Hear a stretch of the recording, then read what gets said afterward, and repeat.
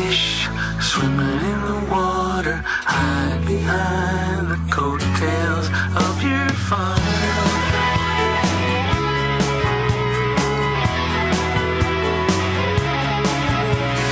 Where you are is who you are when you're sleeping. Good morning and welcome to episode 575 of Effectively Wild, the daily podcast from Baseball Prospectus, brought to you by MailChimp. Brought to you by the Play Index at baseballreference.com. I'm Sam Miller with Ben Lindbergh of Grantland. Hi, Ben. Hi. You use MailChimp? Do I? No, you don't. No. All right. How are you? Okay. Good. Anything to talk about? Yeah, I think I'd like to start a new segment. Won't be every show, but a recurring segment that was sort of inspired by the Whimsy Watch on Hang Up and Listen. Oh my gosh, I knew it was going to be Whimsy Watch related. Yeah, well, it's not really, except in that it's a segment that is at the beginning of the show, but it is similar in spirit, maybe. It is the non-revelatory rumor watch. So this will be rumors that not only don't tell us of an impending move, not only do they not necessarily inform us of a transaction, they don't tell us anything really. There is no information, no content whatsoever. It's just some words. There's a baseball player mentioned, there's a team mentioned, but the words do not inform us of anything. We don't know anything after reading the rumor that we didn't know before reading the rumor. And these rumors don't make the world a worse place.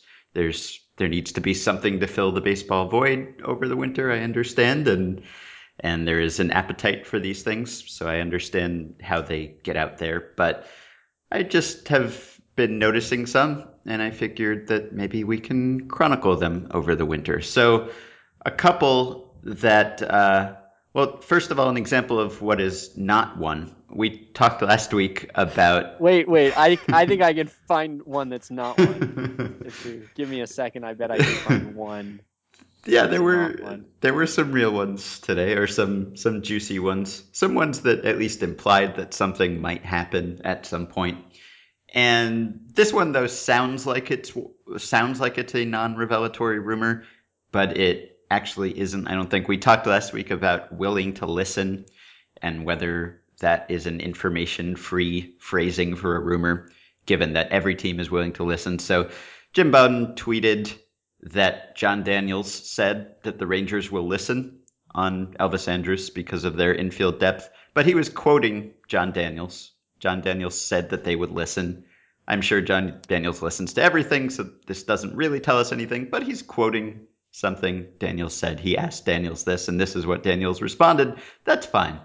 If this had been sources, then I would probably include it. But wait, what if in response to this question, John Daniels had said, "I'm not willing to entertain your question"? Would the fact that he said it be news? Is this a situation where, if the president says something, it's news just because he's the president? Is any response to a question about a player, I think, cause for Arlington versions of Kremlinology? If you get someone on the record about something, I'm okay with you Even quoting if what that person said, even if it's essentially a no comment. Yeah. That's okay. So if it were no comment, would that be worth a tweet, do you think? I mean, the bar for what's worth a tweet is pretty low. So, sure. I'm sure it would get some retweets. Uh-huh.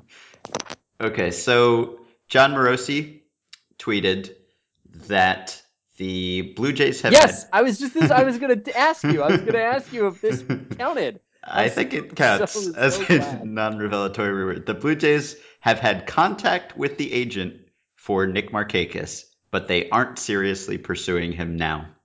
Wait, though. That's one of two. Yes. Second, what is two, Blue Jays appear to be in a similar place with Hanley Ramirez. They have established contact, but are not actively pursuing him now. Hang on. No. No? Two was What's Blue two? Jays prioritizing other outfield options, other outfield priorities ahead of Markakis. Okay. Orioles still trying to re-sign Markakis, but not close on deal. I feel like, so here's what I think. I think that you're being unfair to John Morosi on that one. And I know that you would say that none of these are unfair because you're doing this with love or something, but let's be honest. I think that, in fact, so here's the thing. He says, sources, Blue Jays have had contact with agent for Nick Markakis, but they aren't seriously pursuing him now. If you delete the first half of that and just say the Blue Jays aren't seriously pursuing Nick Markakis, that's interesting, right? If you're essentially ruling out the Blue Jays as a destination for Markakis and or Markakis as a target for the Blue Jays, that's newsworthy. It's the softness of the contact that is being reported. See, he buried the lead, which is hard to do in a tweet.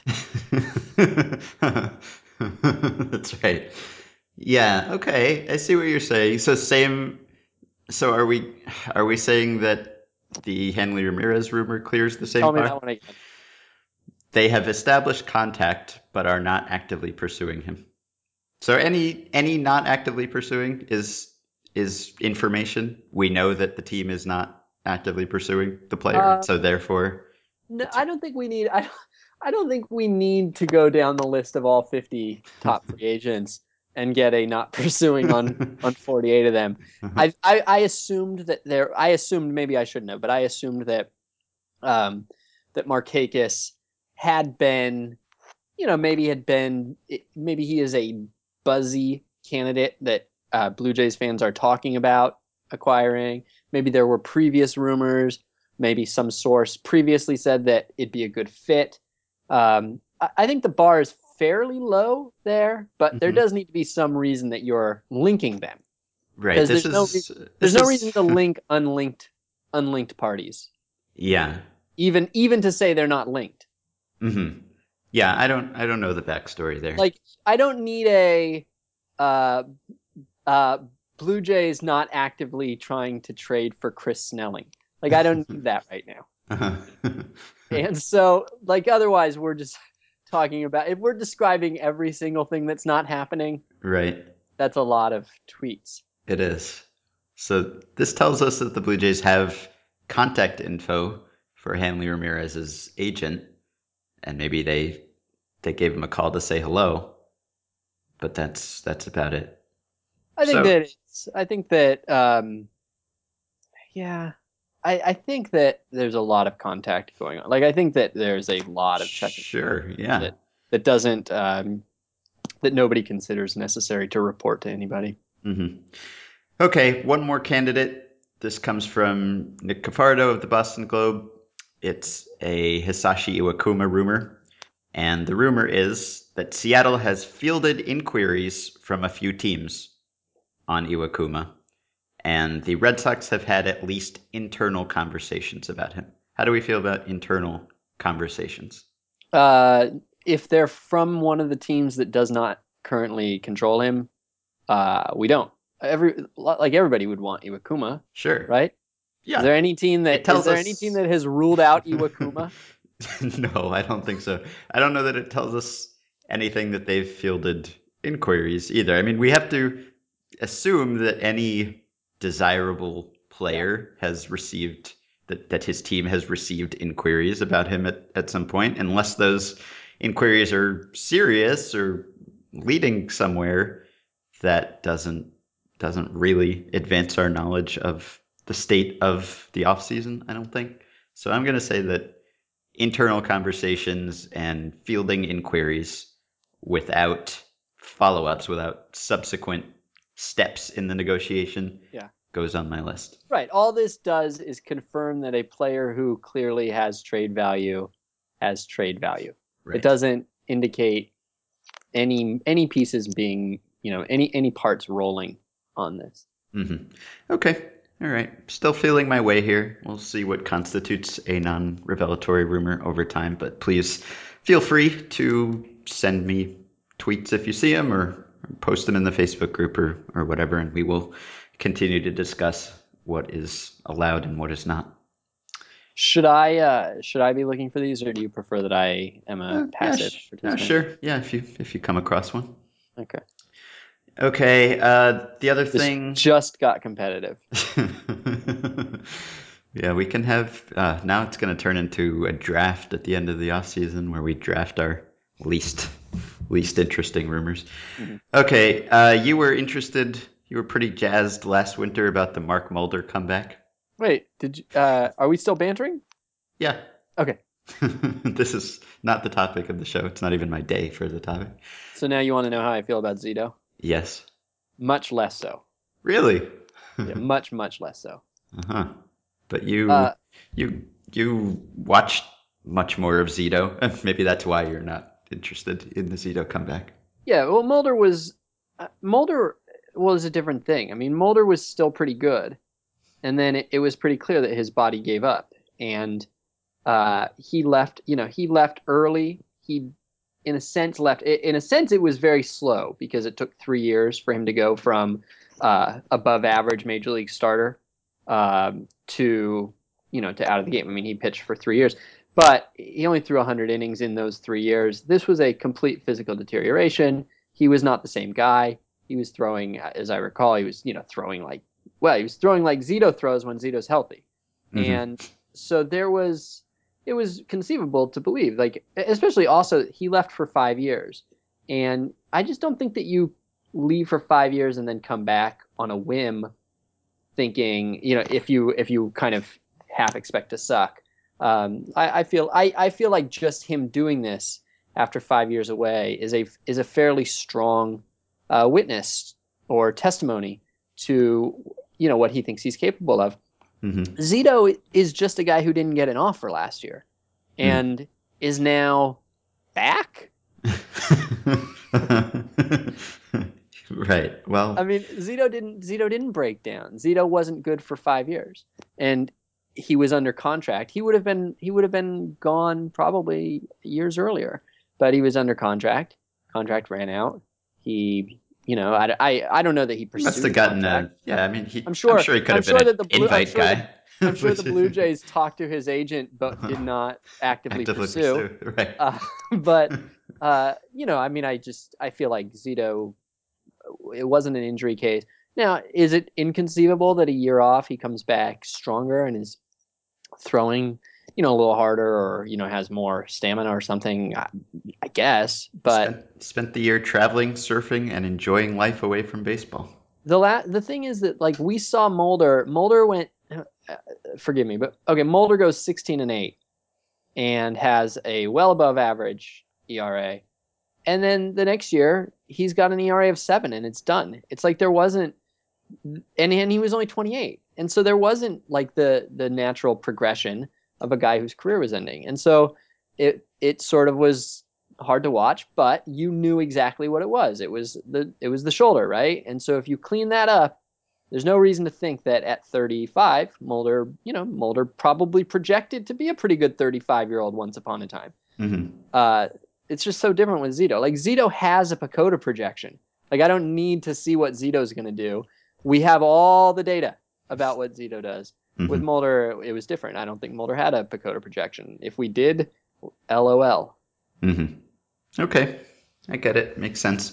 All right. Lastly, Joe Torre said something about how he is determined to eliminate the delay in time before replay reviews, and sometimes before something that doesn't lead to a replay review, when the manager strolls out to talk to the manager, and meanwhile the replay reviewer somewhere in the clubhouse is looking at the video and relaying the verdict through the bench coach. Torre says that this was something he didn't plan on, he didn't expect, and this is one area where we'll do something different. We'll eliminate some of that standing around because 10 seconds in our game seems like a lifetime. So, do you have any ideas for what that thing would be, for a way to cut down on that? Would it just be as simple as you have 5 seconds to challenge, and so there is no longer any time to review the play in the clubhouse? And if so, will we see what we expected to see this year, which is more challenges? When we talked to Dan Brooks and we talked to Russell, and they wrote about how we expected to see lots of challenges this year because statistically speaking, it made sense to challenge whenever there was a play that looked kind of close to challengeable, because there aren't really all that many of those plays and you get a few chances to do it and everything. So it made sense. But I think one reason why that didn't happen is because there was all this standing around and watching replay time. And so managers had an opportunity, or someone on the team had an opportunity, to look at the play and see with some degree of certainty whether it was worth challenging. And so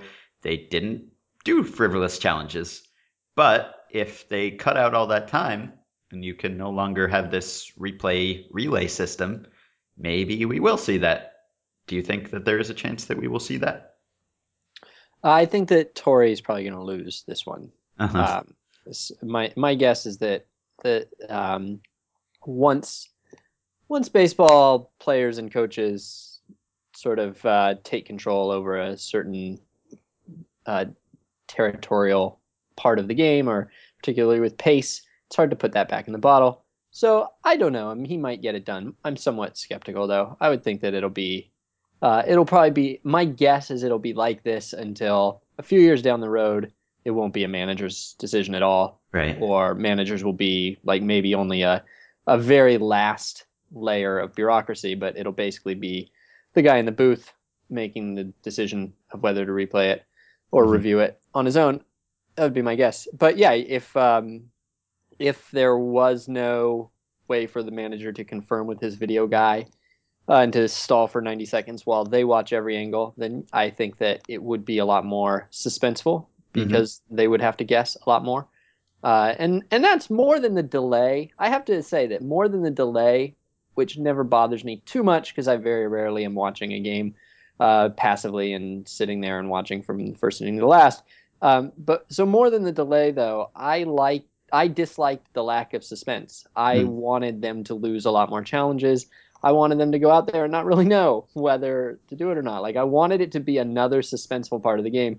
And instead it was just like, once they came out and they made their decision, they'd already seen the angle and we'd already seen the angle and there was no suspense. So did I make my point? Mm-hmm. Okay. All right. I'm done. Rest of the show is all yours. What do we think about this one? Stanton? No, I have a tweet for you. Oh, okay. I'm still trying to get the rules, so I don't. Me too. I don't know. I'm not sure if this is a good one or not, so I'm going to ask for your. So this is Chris Cotillo. Uh-huh. Team to watch if Jason Castro is traded. White Sox. Have heard Hahn has been enamored with Castro for a while. That seems good, right? Like that's good, right? I think so. Yeah. I mean, sure. Assuming it's based on something reliable. I mean, being someone who enamored actually with a guy, though. I mean, that suggests that maybe he would go out of his way to make a move, that he would give up more to get the guy. See, that I he think would enamored actively is a little. pursue him.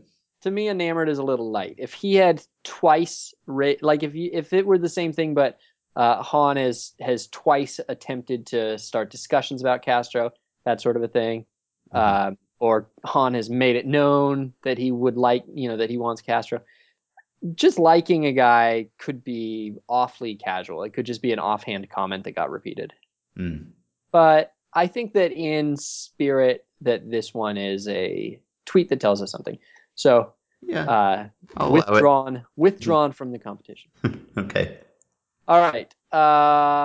So Giancarlo Stanton. Have you written anything? Is it running in the morning? I have written something, but it might not run until the actual deal happens. I'm not sure. What can you give us any?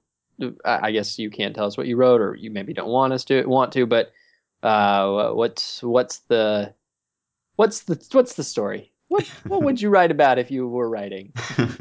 I mean, I think the initial reaction, you wrote in your article that a smart person contacted you and said that this was crazy, or asked whether this was crazy. 13 years and $325 million for Stanton, and the same smart person said the same thing to me. And initially, there is some sticker shock, I think, in that you look at the years and it's a crazy number of years, and then the total contract commitment is the largest ever.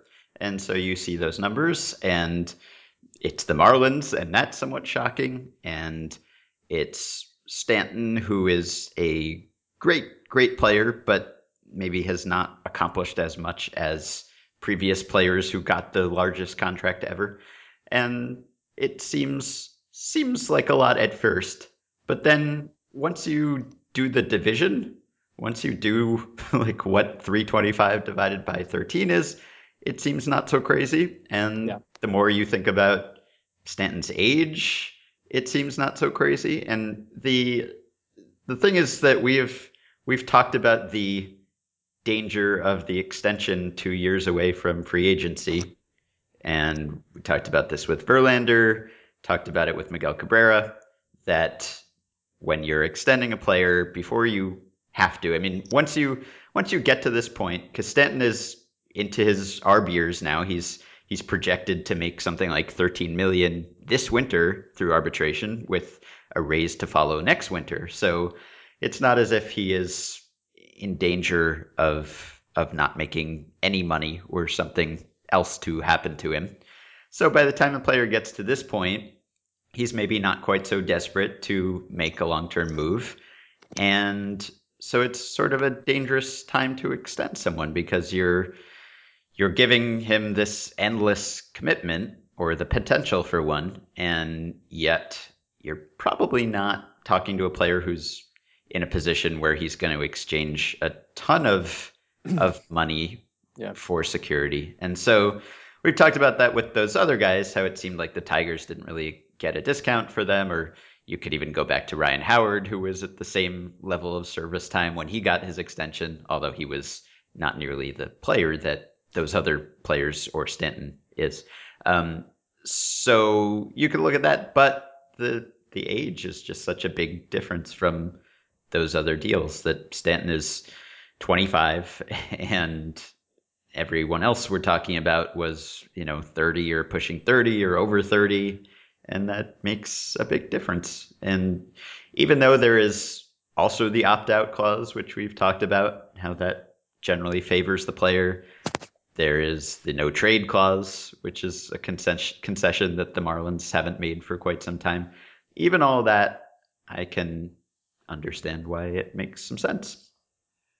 Yeah, I think that I don't know. I might be on an island here, but I sort of feel like the Marlins did get a discount here. And again, it's hard to say that when it's the biggest contract ever in all of pro sports, and it's the longest contract is it the longest in baseball history? It's got to be close. I think so. And so it's hard to say that, but I mean, if Trout had signed the contract he deserved, for instance, a year ago, then it wouldn't be the biggest contract in the history of pro sports, and so then we wouldn't be able to say that, and so then it would be much more reasonable for Stanton. But I think that he is, well, first of all, I don't know. It's hard to explain why I think this is below market, but like basically, I think that as I kind of wrote about, to me, these guys all tend to the salaries that players sign tend to clump into tiers. And so you see a lot of pitchers, for instance, who are similar to each other. They're asking for, basically the same contract that another guy who's kind of like him got. And it's sort of weird how there's not a ton of subtlety or nuance in these contracts. It's like, well, Zach Greinke got this. I'm like Zach Greinke. I want Zach Greinke's money. And you might see a little bit of movement here or there. But basically, the profile is I'm a pitcher who gets this many years like other pitchers like me, and this amount of money per year like other pitchers like me. And so it seemed to me that 10 and 300 had become this standard that people now talked about. Who's gonna get to that tier? And so Albert Pujols wanted that. He reportedly opened negotiations with the Cardinals asking for 10 and 300. And that was 3 years ago. And so there's been inflation since then. And Albert Pujols was amazing and incredibly good, but also really old, relative to Stanton. And so he didn't get 10 and 300. He got close. He got 10 and what's basically 255. according to the union's way of doing the math. And he was, but he was going for 10 and 300. And then Robinson Cano wanted 10 and 300 from the Yankees. Clayton Kershaw, there was a lot of talk about 10 and 300 for the Dodgers. It seems clear to me that 10 and 300 is this mark that the conversation was going to center around. And so I have to imagine that like Stanton was either looking for 10 and 300 or, when he went into free agency basically in 2 years, he was going to be looking for 10 and 300. So if you just imagine that in 2 years he's going to sign for 10 and 300 somewhere, and I think he's worth it. I think that's a fine, like I don't know necessarily that I would sign him for that right now if I had the opportunity of waiting 2 years and thought I could do it. Mm-hmm. But 10 and 300 seems like a totally fine price to pay for a 26 to 35-year-old Giancarlo Stanton, assuming he's still good. Mm-hmm. And so if you kind of accept that that's happening, that 10 and 300 is already committed to, then you're talking about getting, a couple of extra years for really cheap. And you're not going out much longer than you would want to. You don't. It's really incredible to think that they can do this and still be done with him by the time he's 37. Whereas Pujols goes until like 41 or 42, and Cano is like, what is Cano, 40, 41 is when his ends. And you see like Victor Martinez getting a deal that'll take him to 39 or 40, and like he's 35. He's a 35-year-old former catcher. I mean, it's and Votto will be 40 or in that range, and everyone who gets these deals ends up being 40 or something because you don't generally get these deals unless you've been an MVP or a Cy Young winner or something, and you're nearing or at free agency, and so you almost have to be 29 or 30 or something at that point. Yeah. So I haven't spoken to Mr. Stanton. I don't know what's going on in his head, but it does seem plausible considering that 3 months ago he was still talking trash about the Marlins as a franchise, just before he got, hit in the face with a pitch. And then 3 months later, after the hit in the face with a pitch, he signs this contract that basically gives away, some, if not his entire career, then at least 5 years, because he's got the opt-out, to this franchise that can't be trusted and that he knows can't be trusted. It does make you think that he might be in a somewhat vulnerable time, or if not vulnerable, like kind of just, he sort of, this was a moment where he realized, I'm just going to take the security. This is a priority for me in my life right now. I don't want to get hit in the face with another fastball. I see how fast you can lose something. And so I think that if you realize that he's in that mindset, that he's got that priority, it's not altogether unlike signing a pre-arb guy who wants to, really bank that first big payday. It's not, in other words, like signing Miguel Cabrera, where you're going to get no discount for security, because Miguel Cabrera is already a multi-hundred millionaire. Same with Verlander. Same with, I don't know if Howard was Howard. I guess Howard. He got that big arbitration deal, right? But he was 4 years of service time. Yeah, so that was more like Sin. Anyway, so I think that I believe that basically what I'm saying is I believe that Stanton is willing to take less today than he would have been willing to take at any point in the next 2 years. I also believe that the Marlins did not have an equal chance of signing him once he hit free agency, as I assume most teams do. Like, I think if Cabrera had hit free agency, I would have given the Tigers a better than average chance to re-sign him. Even then, I would give the Marlins like almost no chance. And maybe I'm overthinking how much the Marlins hurts being the Marlins. I'm surprised they were able to sign Jared Saltalamacchia last year. I'm still surprised by that. But I just think that the Marlins didn't actually have the luxury of saying, well, we'll wait 2 years and see, because I really just don't think that, like, they're the least appealing team to play for in baseball. I don't know what they offer anybody.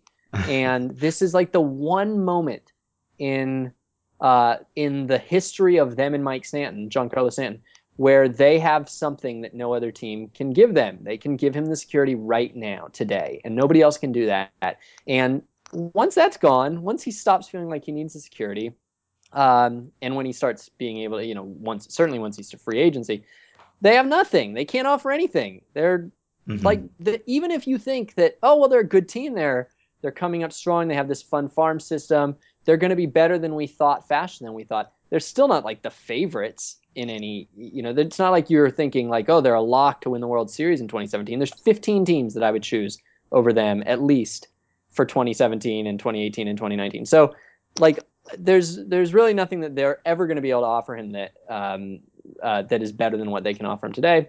So I think that they took advantage of good timing. I think that Stanton, had an idea of what was best for him and did the right thing. I think both of them got probably better than I would have expected they would get from the other party. Mm-hmm. I didn't think that the Marlins would necessarily give Stanton this much, and I didn't think that Stanton would sign with the Marlins for this much. It's kind of like you have two people who are both sevens, but they both think that they're eights, and that the other one is a seven. Yeah. And you're like, oh well, how are these people going to get together? They're perfect for each other, but they'll never see it. They both think that they're eights. But for that one magical night, something happened. Like the lighting was dim. They played their song. It was like they were playing like Shy, and the mood struck them. One of them drank more than the other. They both drank more than the other. They both drank more than the other. And it turned out that they stayed married for 13 years. Well, they stayed married for 5 years. Yeah. They stayed married for 13, but they separated after 5. I mean, the Marlins assume some slight additional risk in that Stanton hasn't faced major league pitching since the injury, right? I mean, it's a slight risk. He'll probably be completely fine. But there have been a few examples in baseball history of someone who got beaned and wasn't the same afterwards. So they are assuming some risk there. That's like, I mean, when we talk about how you're giving up information by signing someone before you have to, or before you're going to lose him, that is an example of this. Like maybe the Marlins would have felt a little bit more confident about him if they had seen him come back and be great next April or something. But maybe at that point he wouldn't have been willing to sign this deal. So maybe that's part of it too. But I don't know. I think the Marlins were able to do this if they in fact do this because they, for once, they didn't act like the Marlins. Like if the Marlins had approached this the way that they always approach things, they would not have signed him. They would have had no chance to sign him, I'm sure, if they had not only given him the money, but even if they had given him the money and not given him the no trade or not given him the opt out, I'm guessing it wouldn't have gotten done. I don't know. We'll find out more about that, whether those things were actually deal breakers or not, or deal makers. But I would think that had to be a big part of it, because that's the thing that made Stanton so mad the last time in 2012 when he had that tweet about how angry he was, and he kind of ranted to Peter Gammons about how he didn't like what the team was doing. That was because they signed all these guys as free agents and they backloaded their deals and they didn't give them no trade clauses. And the second things sort of went south that season, they dealt them. They got rid of them. And if there was any chance that would have happened again, like I don't think Stanton necessarily trusts the Marlins to be just forthright in every way and never to go back on their word or anything. I mean, he's been burned before and he's seen what can happen, but that's not a risk here, at least for him personally. He now kind of controls his destiny. And there's a risk that, like, the Marlins will just surround him with no one. Like, I'm sure they told him that they're going to invest in the team and everything and pursue extensions with the other young players and sign free agents and do whatever they have to do. And they could certainly change course and not do that. They could just cut corners everywhere else on the roster to pay for Stanton's salary. And then he will be upset again, but he'll have an out. He'll be able to get out of it after his age 29 season, when he can go somewhere else and make many, many more millions of dollars. So it seems like he did this because the Marlins broke precedent. They acted like a normal team for once. And maybe that's like his greatest achievement here. Whatever else he accomplishes during the life of this contract, he actually forced Jeffrey Loria to act like a regular owner for once. So that I would think is what got it done. Is not that they said they would do something differently this time, but that they actually did. They made these concessions that they have not been willing to make for any player for years. What do you make of this no trade clause? Because it seems hard to imagine the scenario where the Marlins are trying to trade Giancarlo Stanton, where Giancarlo Stanton wouldn't want to be traded. Like Yeah. if they want to be rid of him, it's almost certainly the sort of awful Marlins type situation where he would want to be very rid of them. Yeah. And so normally these things sometimes no trade clauses are that you don't want to get traded, like you're Derek Lee and you have your family situation. But and the other way is that it's just leverage. It's a way of getting the new team to basically pay you, extend you, whatever, for the privilege of having you waive your no trade clause. You have this leverage for a moment. But he's got a 13-year deal. Like the Marlins are going to trade him in like year 3, and he's going to negotiate an extension on that. So it seems weird to me, and I can only think of 3 ways of thinking about this. But I'm curious what you make of the no trade clause. Yeah, I mean, yeah, I wrote something about that too, that if they really want to trade him, they can just make his life miserable the way that they've done before by trading everyone else or not investing in the team, and then he will want to leave because he does seem to want to win, or he says he wants to win and he's making the money now, so he'll make that wherever he goes. He'll have every reason to leave if he thinks that they are not living up to their end of the bargain. So yeah, it's possible that in the end the no trade clause won't do anything effectively. And I don't know. I guess it's just it's maybe, I mean, it's another obstacle in the way. It's something that would probably prevent them from just immediately changing course. I don't like. Do you think? I guess Stanton's deal would be pretty tradable if they were to do it sometime in the next few years, if they decide they want to do that. Like if we're saying that we think it's a reasonable deal, then Yeah. they can move him even though he is committed forever. Presumably some team would still be interested in him. I think it should be very movable, but the fact that people people are running around emailing you and I, smart people are running around emailing you and I that it's insane, makes me wonder whether we're wrong.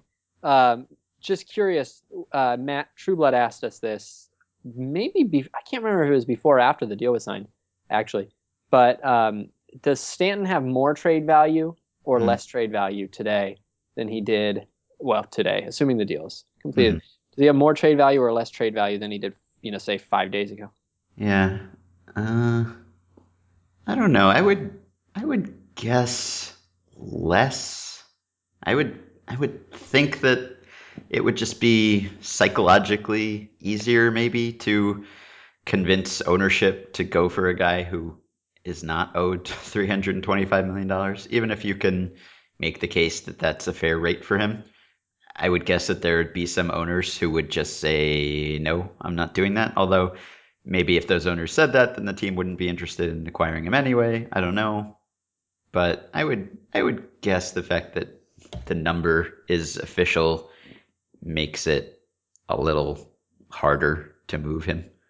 Yeah, I think probably that's true. But I mean, I'm not sure. the no It's true. trade clause could just be as simple as him just wanting to control where he Yeah, goes, right? I mean, yeah, yeah, if they trade him, which certainly could happen, then he will want to make sure that he goes to the best possible place, that he goes to a winner or goes to a city he likes or yeah, whatever. So it just yeah, ensures that when they try to trade him, they can't necessarily do it with whatever team comes to them with the best offer. They have to do it with whatever team Stanton will approve.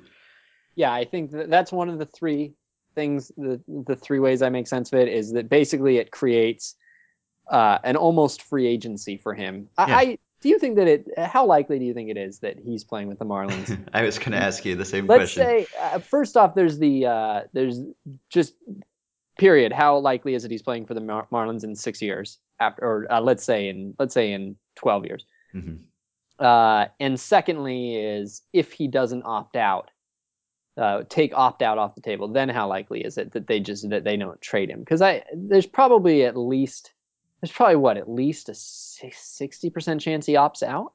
You think? Yeah, I would think so. I I mean, mean, it depends. pretty It all much everyone depends. who's had an opt-out has opted out. It's so weird though because it really does depend how they structure the deal. If it's just Yeah. 25 million a year straight across the board, Hmm. that's very different than if it's because the Marlins want to backload it because they want to be able to Yes. trade him, Right.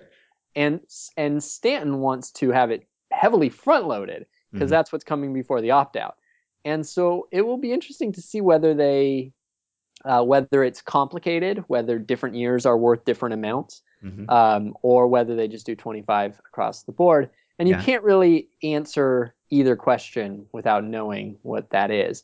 But let's just assume that Stanton probably is going to be in a pretty good position to opt out and probably will. Hmm. Now, what are the odds that the Marlins trade him before the opt out? And without, of course, we don't know the terms of the no trade clause, but what are the odds that they trade him before the opt out? And if he doesn't opt out for some reason, I don't know why he wouldn't, but let's say he's still good. What are the odds they trade him before 13 years is over? Um, so am I just saying the odds of a trade, or am I also including the odds that he will opt out and some other team will sign him? Both. Just, okay, so the odds that he will The not odds that be a he's playing Marlin. with the Marlins in 2025. Yeah. I'm gonna say like 15%. Yeah, I was gonna say like 8%. Yeah. It's not high, I don't think. Now, all right, we'll just leave it at that. The whole if he doesn't, okay. So one possibility is yeah that he's basically counting on the Marlins trying to trade him at some point, and that turns into his new free agency in the middle of his career in a sense where he gets to pick Hmm. whichever team he wants, and he could even narrow it down to one team if he really wanted to, Yeah. which would be fun. Hypothesis two is it's cheap. Like the probably it didn't cost him much in negotiations to ask for this. Probably it might have cost It him might nothing. have in this case, just because the It Marlins well, have this team policy it's against it. hard to know, right? It's on the one hand, it could be that because the Marlins are so strict about this and use their trade freedom more than almost any other team, they might have charged them a hefty fee for this. But it might have been that Stanton went in and said, "Yeah, I don't trust you guys. I don't believe you're good people. You're gonna have to show me that you are." And they said, "Well, we'll show you. You can have a no trade clause, no questions asked." So we don't know what it was like, but uh, it's conceivable that it was just that it was cheap, relatively speaking, and he thought, why not? Why not have a little control? It doesn't hurt me. Third, which I kind of hope will be true. I kind of hope I got this right. Is I kind of expect the no trade clause to come with another opt out. So if he gets traded, uh, a new opt out clause kicks in for say, the next off season or maybe after one full season or something like that. So wherever he gets traded, not only does he have some control over where he goes, but then he has a literal free agency if he wants it. Hmm. Yeah. I have no evidence. Just said it. Just said it because I felt it. Uh-huh. It's not even a non-revelatory rumor. It's a complete fabrication. It's a very revealing fabrication. Yeah. All right. Anything else about Stanton that we need to talk about? Yeah, I think we're okay. Uh, do you? I've seen some version of this said a lot since the conversation. He's the third or the fourth or the second most, valuable player in the game right now. If you were going to give this to anybody, it would be Trout. If not Trout, then it would be Harper. If not Harper, then it would be Stanton. Something along those lines. Hmm. Who right now would you be more willing to give this contract to, Harper or Stanton? Huh. I think, man, I guess probably Stanton. I would say Stanton. Yeah. Less upside, but less downside. Mm-hmm. Yeah. Okay. Is that it? That's it. By the way, we jinxed Jeff Beliveau. Mm, He suffered a lat strain yeah. in one of the games in Japan. We jinxed him so hard that Robinson Cano broke his toe, was it? Yeah, and the MLB team got no hit once. Yeah. Okay, so that is the end of this show. Is Jeff Beliveau one of our guys now? Are we going to have updates? Is this... I guess so. Are we next year going to have a Jeff Beliveau only league? He is now a recurring podcast character. Yeah. All right, so that's the end of the show. Please support our sponsor by going to baseballreference.com, subscribing to the Play Index, using the coupon code BP to get the discounted price of $30 on a one-year subscription. We are approaching 2,000 members of the Facebook group, so please join the Facebook group at facebook.com/groups/effectivelywild. Send us some emails for the upcoming listener email show at podcast@baseballprospectus.com, and rate and review and subscribe to the podcast on iTunes, which some of you have been doing, and it's much appreciated. We will be back later this week.